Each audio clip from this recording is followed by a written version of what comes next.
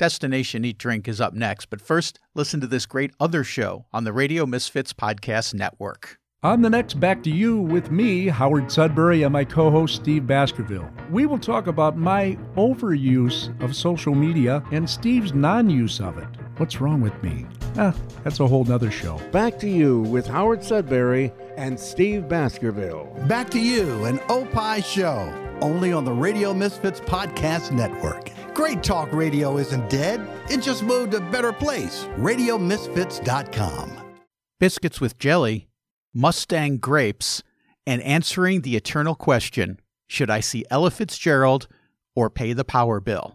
This week, we're talking with singer and musician Ruthie Foster. Traveling the world to bring you delicious dishes, tasty beverages, and interesting experiences. This is the Destination Eat Drink Podcast on the Radio Misfits Podcast Network. I'm Brent Peterson, host of Destination Eat Drink, the travel podcast for foodies. Each week, we take a deep dive into a different foodie subject and take a look at how travel impacts it. This week, it's Ruthie Foster. She's a great blues musician and a singer, and she has a fantastic new record out called Ruthie Foster's Big Band Live at the Paramount. We'll talk to Ruthie about stuff like meeting her idol Coco Taylor and exploding jars of Mustang grapes, cornbread, and cooking with her daughter. But first, let me ask you to subscribe to the podcast. You can get it delivered automatically to your device just by subscribing wherever you get podcasts, whether it's at Stitcher or Spotify or Pandora or Apple or Google or wherever. All the podcast platforms have it. Or you can go to my website, destinationeatdrink.com, click on the podcast tab. It's also available at Radio Misfits. Ruthie Foster is a singer and a musician known for her blues and gospel-influenced songs, and she's had quite the career. Nominated twice for a Grammy, she's won a bunch of blues awards, and she was inducted into the Texas Music Hall of Fame at the Austin Music Awards. And when I talked to her, I found out she is hilarious.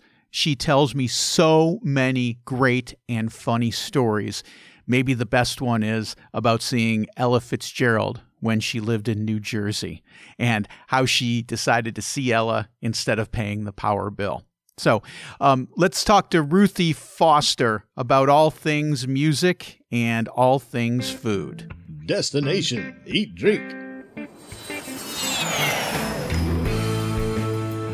Ruthie, we're all living under the cloud of this pandemic right now, a lot of people in their houses, and I'm just wondering how you're doing during the pandemic. You know, Brent, I'm actually having a pretty relaxing time of it. You catching me on the tail end of my hiatus. I took a hiatus from touring about 4 or 5 months, and so this turned up, and so this is pretty much just life as it was for me up to last October is when I got off the road. You know, I'm getting a lot of time with my daughter, Maya, who's my heart, the apple of my eye. Of course. And that's been really great, getting a chance to hang out with her more. And I'm getting a third grade education all over again with the online learning. Oh, no, fractions? You have to do any fractions? I hope not. Oh, my gosh, yes. And I said goodbye to all of that stuff when I got a business manager. So it's like, and they do all of this new math now, and it's crazy. She makes me feel dumb. But I'm getting there. She's teaching me well. So a lot of folks that I know are rediscovering their love of cooking at home during this pandemic. Mm-hmm. Have you been doing a lot of cooking, Ruthie? I have. Yes. I am, you caught me. I'm looking at recipes right now because me and my girl, we're going to have a date night tonight. Nice. And so I'm looking at things to do with salmon tonight. So. Okay. And so fish is my deal now because my girl, she's a pescatarian. So okay. I'm learning how to cook with fish. I grew up cooking country, meat and potatoes and, beef and chicken.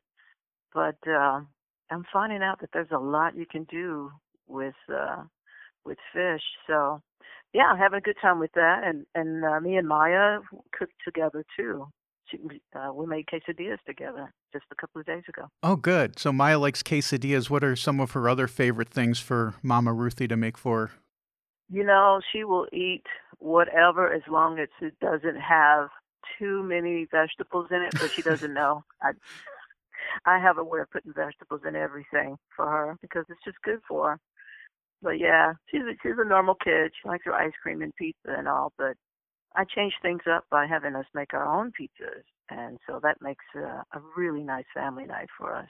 That's a good trick. Once the child has, their hands in it, they're making it themselves, they've got a real affinity for it.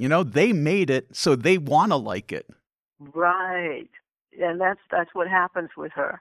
I went and got the pizza stone and all of that, and you have to put that in the oven before you put your crust on. And so she reminds me of things that we need to do. Mom, we want to try something different with our pizza this week, so we're having fun with it. You talk a lot, Ruthie, about your mom's influence and your grandmother's influence on your life. Were they good cooks when you were growing up? What kind of stuff did they make for you? Oh, Lord, have mercy. Yes, they were. Gosh, I grew up with good cooks. I do good to even, sit in the same kitchen with my aunties and my relatives. I have to say cornbread was like a huge deal for my mother growing up. That and chicken and dressing. And she would make that for special occasions. And it's like a country thing, chicken and dressing to fill anybody up. You keep all this day-old bread in the freezer forever. And then it was time to make the dressing with that. Sometimes cornbread dressing. And it's funny, I was just thinking about my grandmother. We call her Big Mama. Big Mama would make these yeast biscuits that were just awesome. Oh. Yeah, and I miss those. I haven't made yeast biscuits in forever. Now you reminded me. I need to do that. Might be time to get the skillet out. Did she cook it in a cast iron skillet, or how did she cook her biscuits? Yes, she did them in a skillet. A couple of skillets, because there were a lot of us around when we knew Big Mama was making biscuits. So, yeah, when that yeast comes out, we know something's about to happen. Stay close. Yeah, she'd run us out of the kitchen, but when it was time to eat, we were right there, circling the back door, waiting. I grew up in a rural area just north of Austin here, and about 2 hours north, right on the Brazos River is where a lot of my folks still live. And so we grew up with biscuits and gravy and rice. A lot of my uncles, they still farm there, so lots of corn, watermelon, tomatoes. We picked tomatoes every summer growing up as a kid. So food was a huge, huge deal to the family growing up, and raising our own cattle. We still have cattle down on the property there at the river. Raising our own pigs. I grew up country, and it was a big deal to gather everybody on Sundays just after church and have a big meal together. So this was your whole family. You had the parents, the grandparents. You probably had a load of cousins, too, for a big Sunday dinner. Yeah. Yeah, I grew up with 22 cousins. Oh, my goodness. All right. You're going to need some extra seats at the table, I think. Yeah. Not all at once, but when we all got together, yeah, there was a lot of us, and we spent a lot of time outside because that's what you do as kiddos. You don't spend time inside. We would climb in trees. Big Mama would have us while we're out there playing. While you're out there, take a bucket and go pick up some dewberries. While you're out there, why don't you take a bucket and go pick some grapes? And Mustang grapes. They would can. Yeah, that's it. You got it. Yeah, those grow wild in Texas. I had never had Mustang grapes until I had lived in Texas. I was like, where have these been all my life? They're so great. They really are, and I miss that. I miss those days of just biscuits and grape jelly. Big Mama had a huge pantry when she kept all of that stuff. She canned everything: tomatoes, green beans. We had to pick peaches for a while. I had an uncle who had a peach orchard. Yeah, and the peach tree had two different jobs. The peach tree would hold peaches, but it also is where we got our switches when it was time when we got in trouble. Oh no.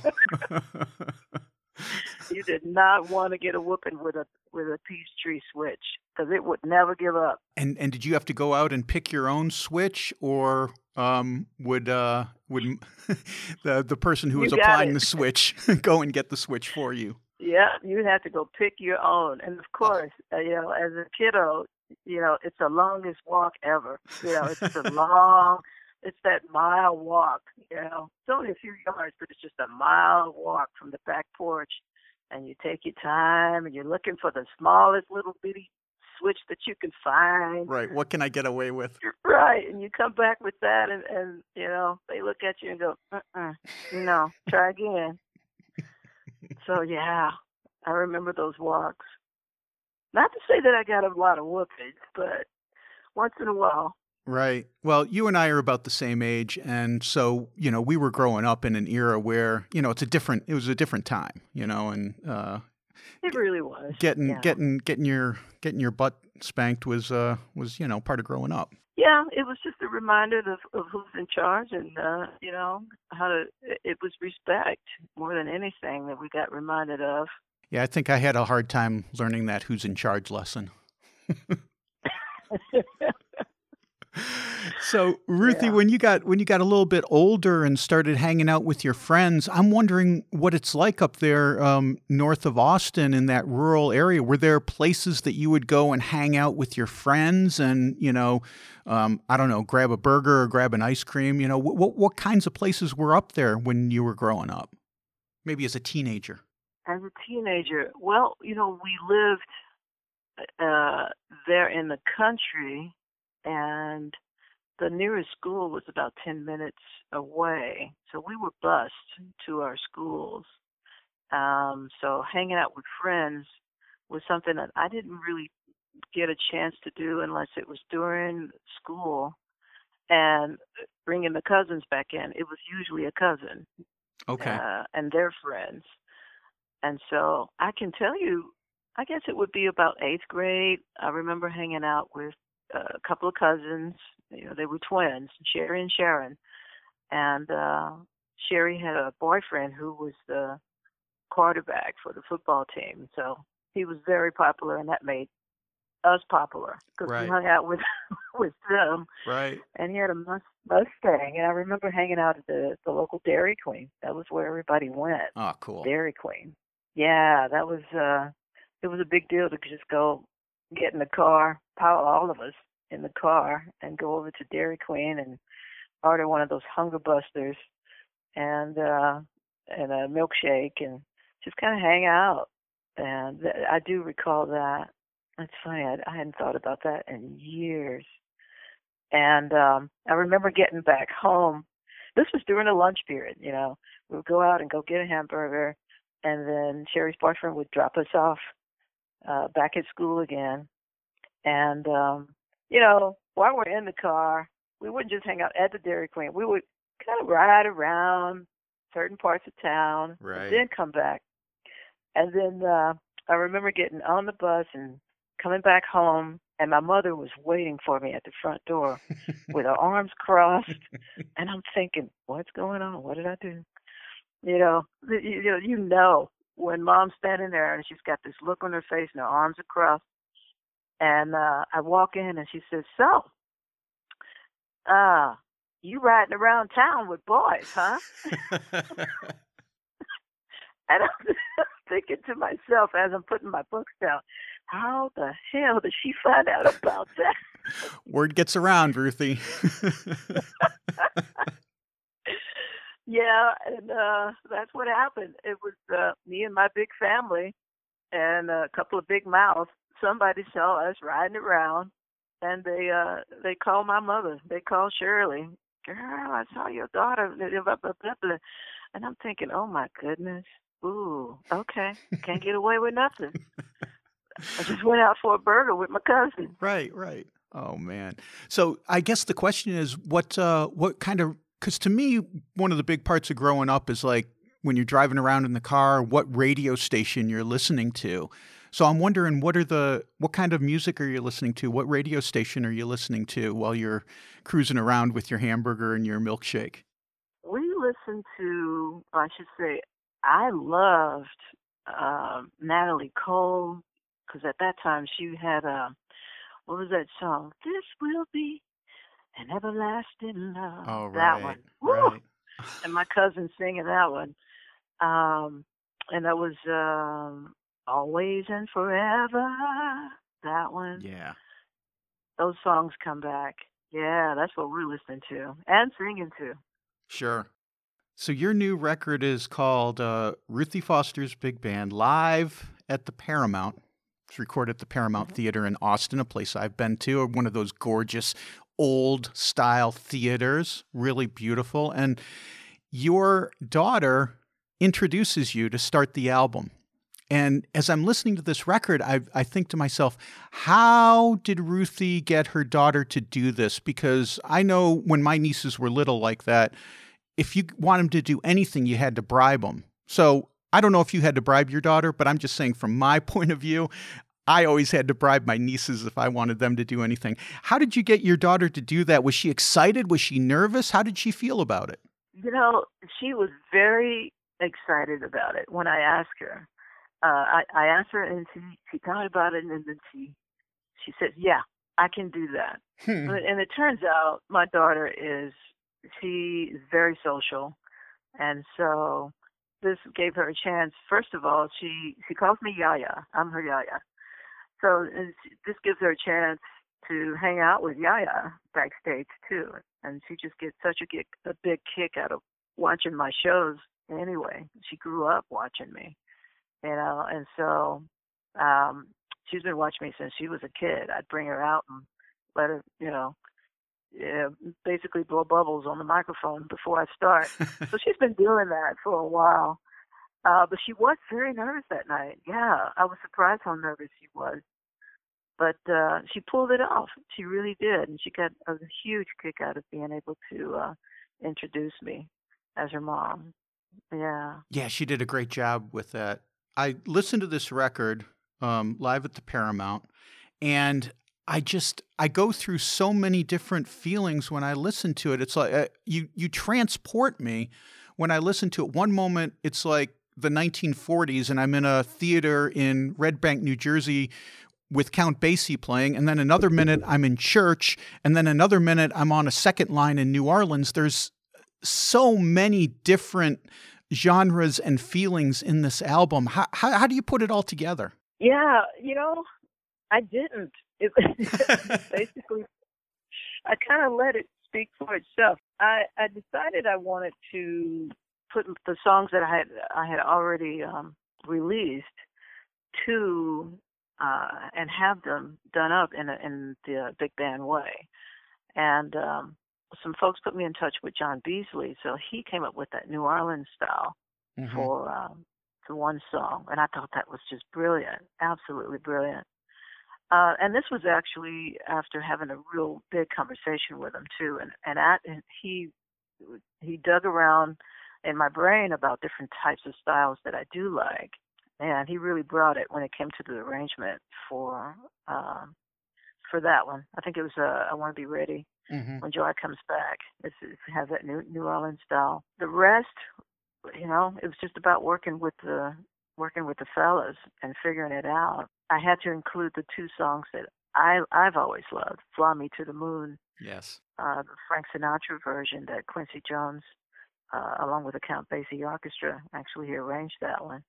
that was just one of my favorite songs to do. I used to front a big band in the Navy. I was in a Navy band for 4 years. Oh, okay. Yeah, so that was something I used to do. What was the other tune? Oh, Mac the Knife. Hey, Right. who doesn't like Ella Fitzgerald?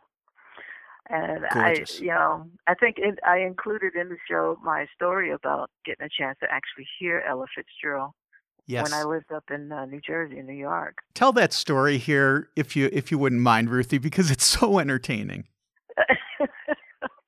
Well, sure. It's gosh, I guess the last few years of her life, she did a show at Radio City Music Hall, and me and my then husband were walking around in that area, and we saw that Ella was kind of coming to town. I mean, she lived up in Yonkers. She lived in the area, but Ella was going to perform, and we thought, we just got here. We had just moved to New Jersey, and we barely had furniture. I think we went and borrowed a couple of lawn chairs from our neighbors to sit on, and we had an air mattress. We had no refrigerator, so we would pack all of our groceries in between the back door and the screen door with snow. This was December when we moved to New York, moved to New Jersey. That was our refrigerator. We put our eggs in there. We put our milk in. So, don't open the screen door. Just open the door, and then you get your milk and you put it back. And we had not a lot of money, but we had enough to maybe turn the heat on, if not the heat, but the lights on, if we just hung on to what we had. We had a radiator, so there was heat in the house. But we were walking down the street, and we saw that Ella was going to play Radio City Music Hall, and we stopped and we looked at each other and went, oh my gosh, Ella's going to play. Ella's going to sing. And we have just enough to get our electricity turned on. I don't know. Should we see Ella? And we both looked at each other and went, oh, hell yeah, we're going to see Ella, and we're going home to a dark house, and that is fine. We got candles. We got enough to get candles and 2 tickets to see Ella Fitzgerald. Let's go. So that's what we did. This was the right decision, Ruthie. I don't think anyone would dispute that. Yeah, so we saw Ella and went home to a dark house, and we were fine with it. So this would have been when, like in the 80s sometime? Yes. Yeah, your guess is as good as mine. My brain is very bad with years, but yeah, just before she passed. And she had to help going out to the stage. I remember that. Oh, wow. So, yeah, but once they popped her up in that chair and she started snapping and counting the band off, it was just golden all night long. New York, New Jersey in the 80s, it must have been a bit of a culture shock for you, a lady coming from rural Texas. Do you remember any places that you used to hang out in New York, New Jersey? You probably had a tough time finding home cooking in New Jersey. Maybe not. I don't know. But what was it like being a woman coming from Texas up to New Jersey and New York? Well, you have to remember, I was in the Navy before that. I was stationed in California, in San Diego. Right. Yeah, so I didn't go straight from Texas. I'm not sure I would have done that at all had I not been in the service for a while. Yeah, I was stationed in Charleston, South Carolina, and then went straight up I-95 and lived in Passaic, New Jersey. I lived right across the way from a park there in Passaic, and I would catch the train from there and get off at the PATH train and get off at West 4th and walk around in the village, and it was wonderful. It really was. It really is just a different world living in that area. And I was in the city every day. I'd get up and go write songs for Atlantic Records. Oh, nice. Which I had just signed with Atlantic as a songwriter. And so that was my job. And this is a dream job. I'm 20-something years old, 26, 27, and I get to, grab my guitar in the morning and jump on a train. I catch the train from Hoboken, the past train from Hoboken over to West Forth, and just spend the whole day writing with people who wrote for folks like Cyndi Lauper, Barbra Streisand, Anita Baker, Taylor Dane, all these incredible people who wrote, Whitney Houston, who wrote beautiful songs, ballads, and that we're hearing every day. I still remember sitting and talking with the fellow who wrote Run to You for Whitney Houston, and talking about how that song came about. Yeah. And then there was meeting people like Guy Davis, who was he was moonlighting as an actor, and he was on As the World Turned. He was As the World Turns, and then he'd come play blues on Bleecker Street every Tuesday night, and he let me sit in on his breaks. That's how I got into playing in the village. People like that, and then hang out with him later on that night and go get his thing was to go get a slice and go to this chocolate place and grab some chocolate. Oh, cool. It was a life. I loved it. That's a way to live in your 20s, I think. Right? And it was scary moving to a place like that, going from, a small town girl like me, and here I am in New York, and this is what I do. Writing songs is what I do, and singing in all of these really cool nightclubs and places like the Speakeasy that Bob Dylan and Odetta started out in. Those places were still open. You could still go and sit in and do an open mic night. Of course, the owner wouldn't turn the heat on, so you'd have to go and sing with your coat on, your cap on, and everything. Oh, man. The owner's just cheap. You just sit there and you had a 2-drink minimum. You had to drink something, and then go sing your song, and then go hit the next open mic night. It was a real scene, really, really cool scene, and I loved it. So you're playing your original songs? I did. I did play a few original songs because I joined a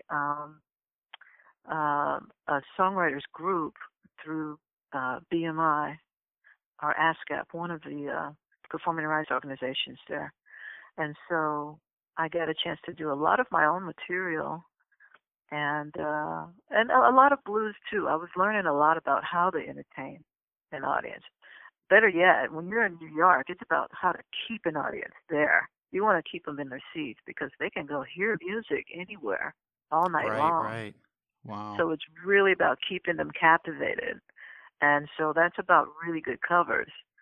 I think I may have fooled a couple of people into thinking that I was Tracy Chapman once in a while.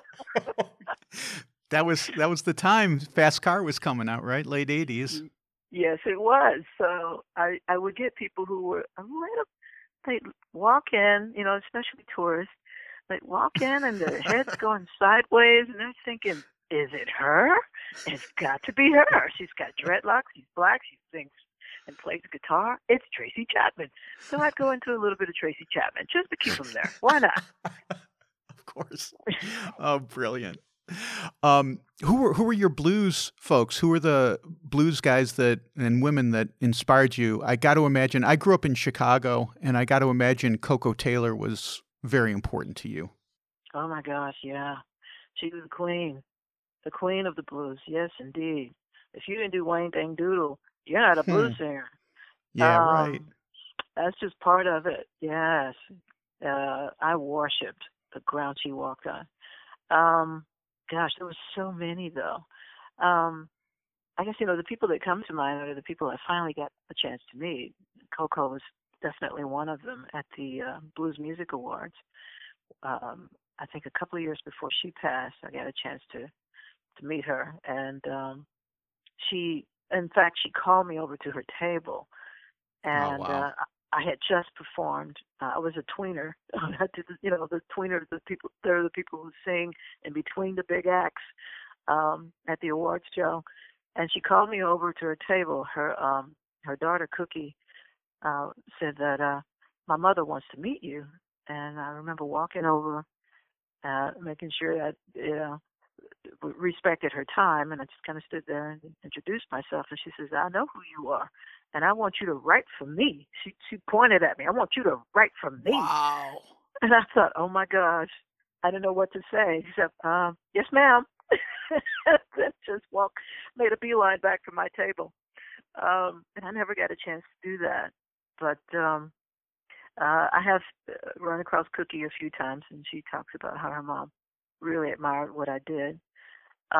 Denise LaSalle, I loved meeting Denise.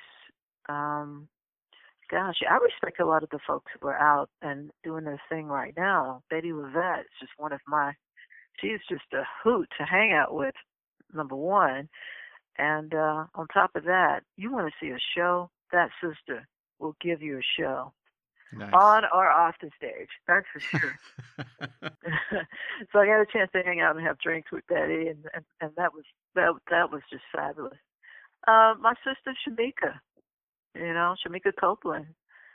There's so many that I grew up listening to, but I admire a lot of the women who are in the spotlight today in the blues, and consider a lot of them friends.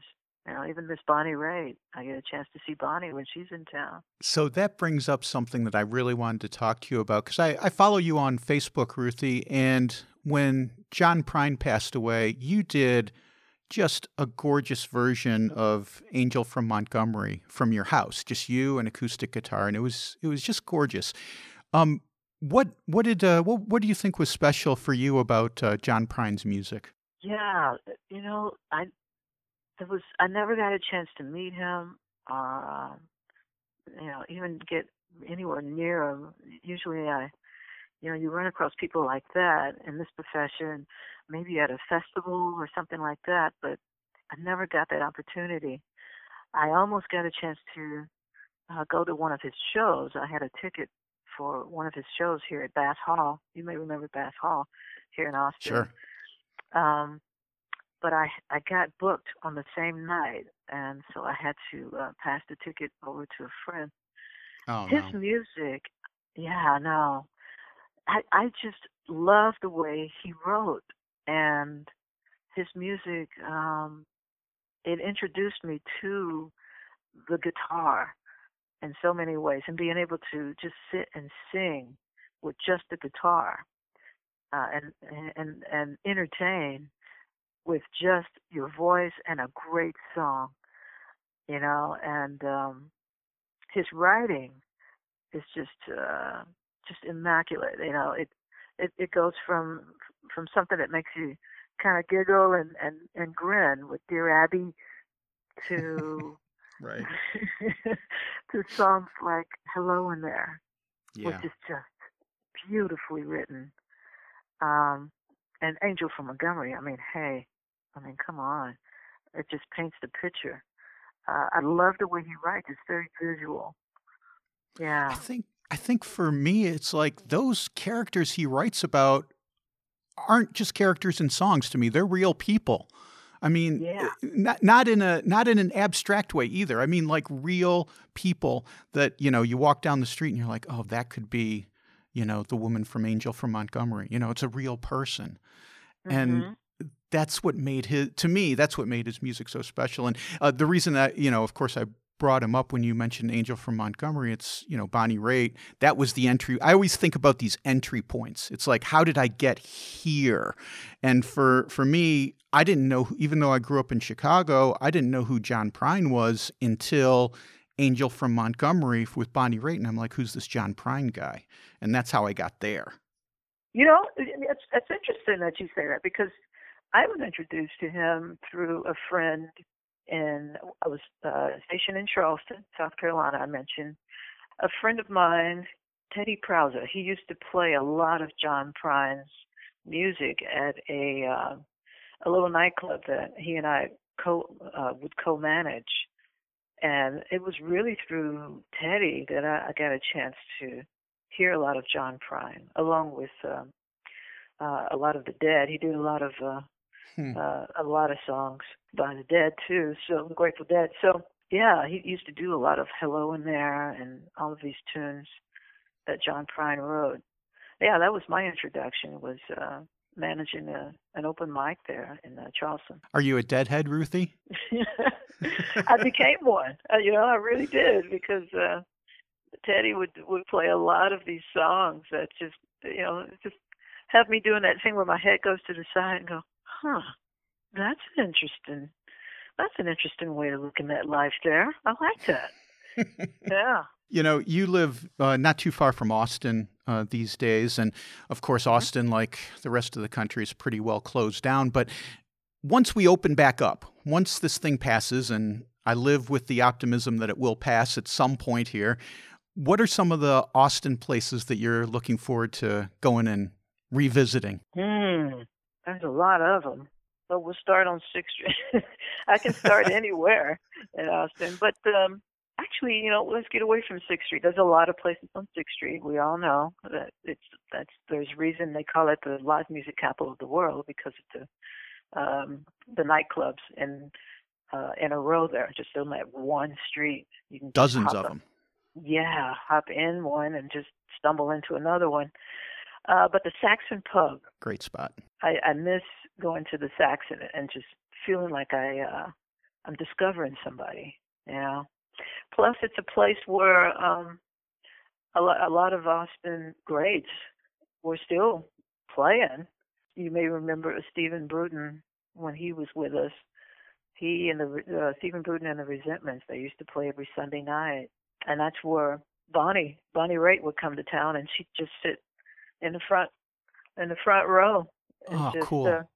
Just to come hear somebody play, Stephen in particular, at the Saxon Pub. You never knew who was going to be at the Saxon Pub. Was the other thing. I miss Threadgill's. There was always music at Threadgill's. Now, I read that Threadgill's is actually closing, which is a tragedy. Yeah, it is. Yeah. Yeah, I was very sad to hear about that. So I guess that was before the pandemic, but still, you want to talk about music and food. That was the place where you get both, the best of both worlds right there. What are some of your places to eat in Austin? You got any favorites, Ruthie? There's so many new ones now, and trust me, I'm busy discovering them all. I don't really have a favorite, I guess. I guess I could go over to a certain part of town where Jeffrey's is over near central part of Austin, and it's been there forever. Really, really nice little spot. Hard to get in because it's so small. Gosh, I can't pick favorites, and I probably shouldn't. And if I want to be able to be invited back. Right. You didn't mention us, Ruthie. What are you doing in here? Right.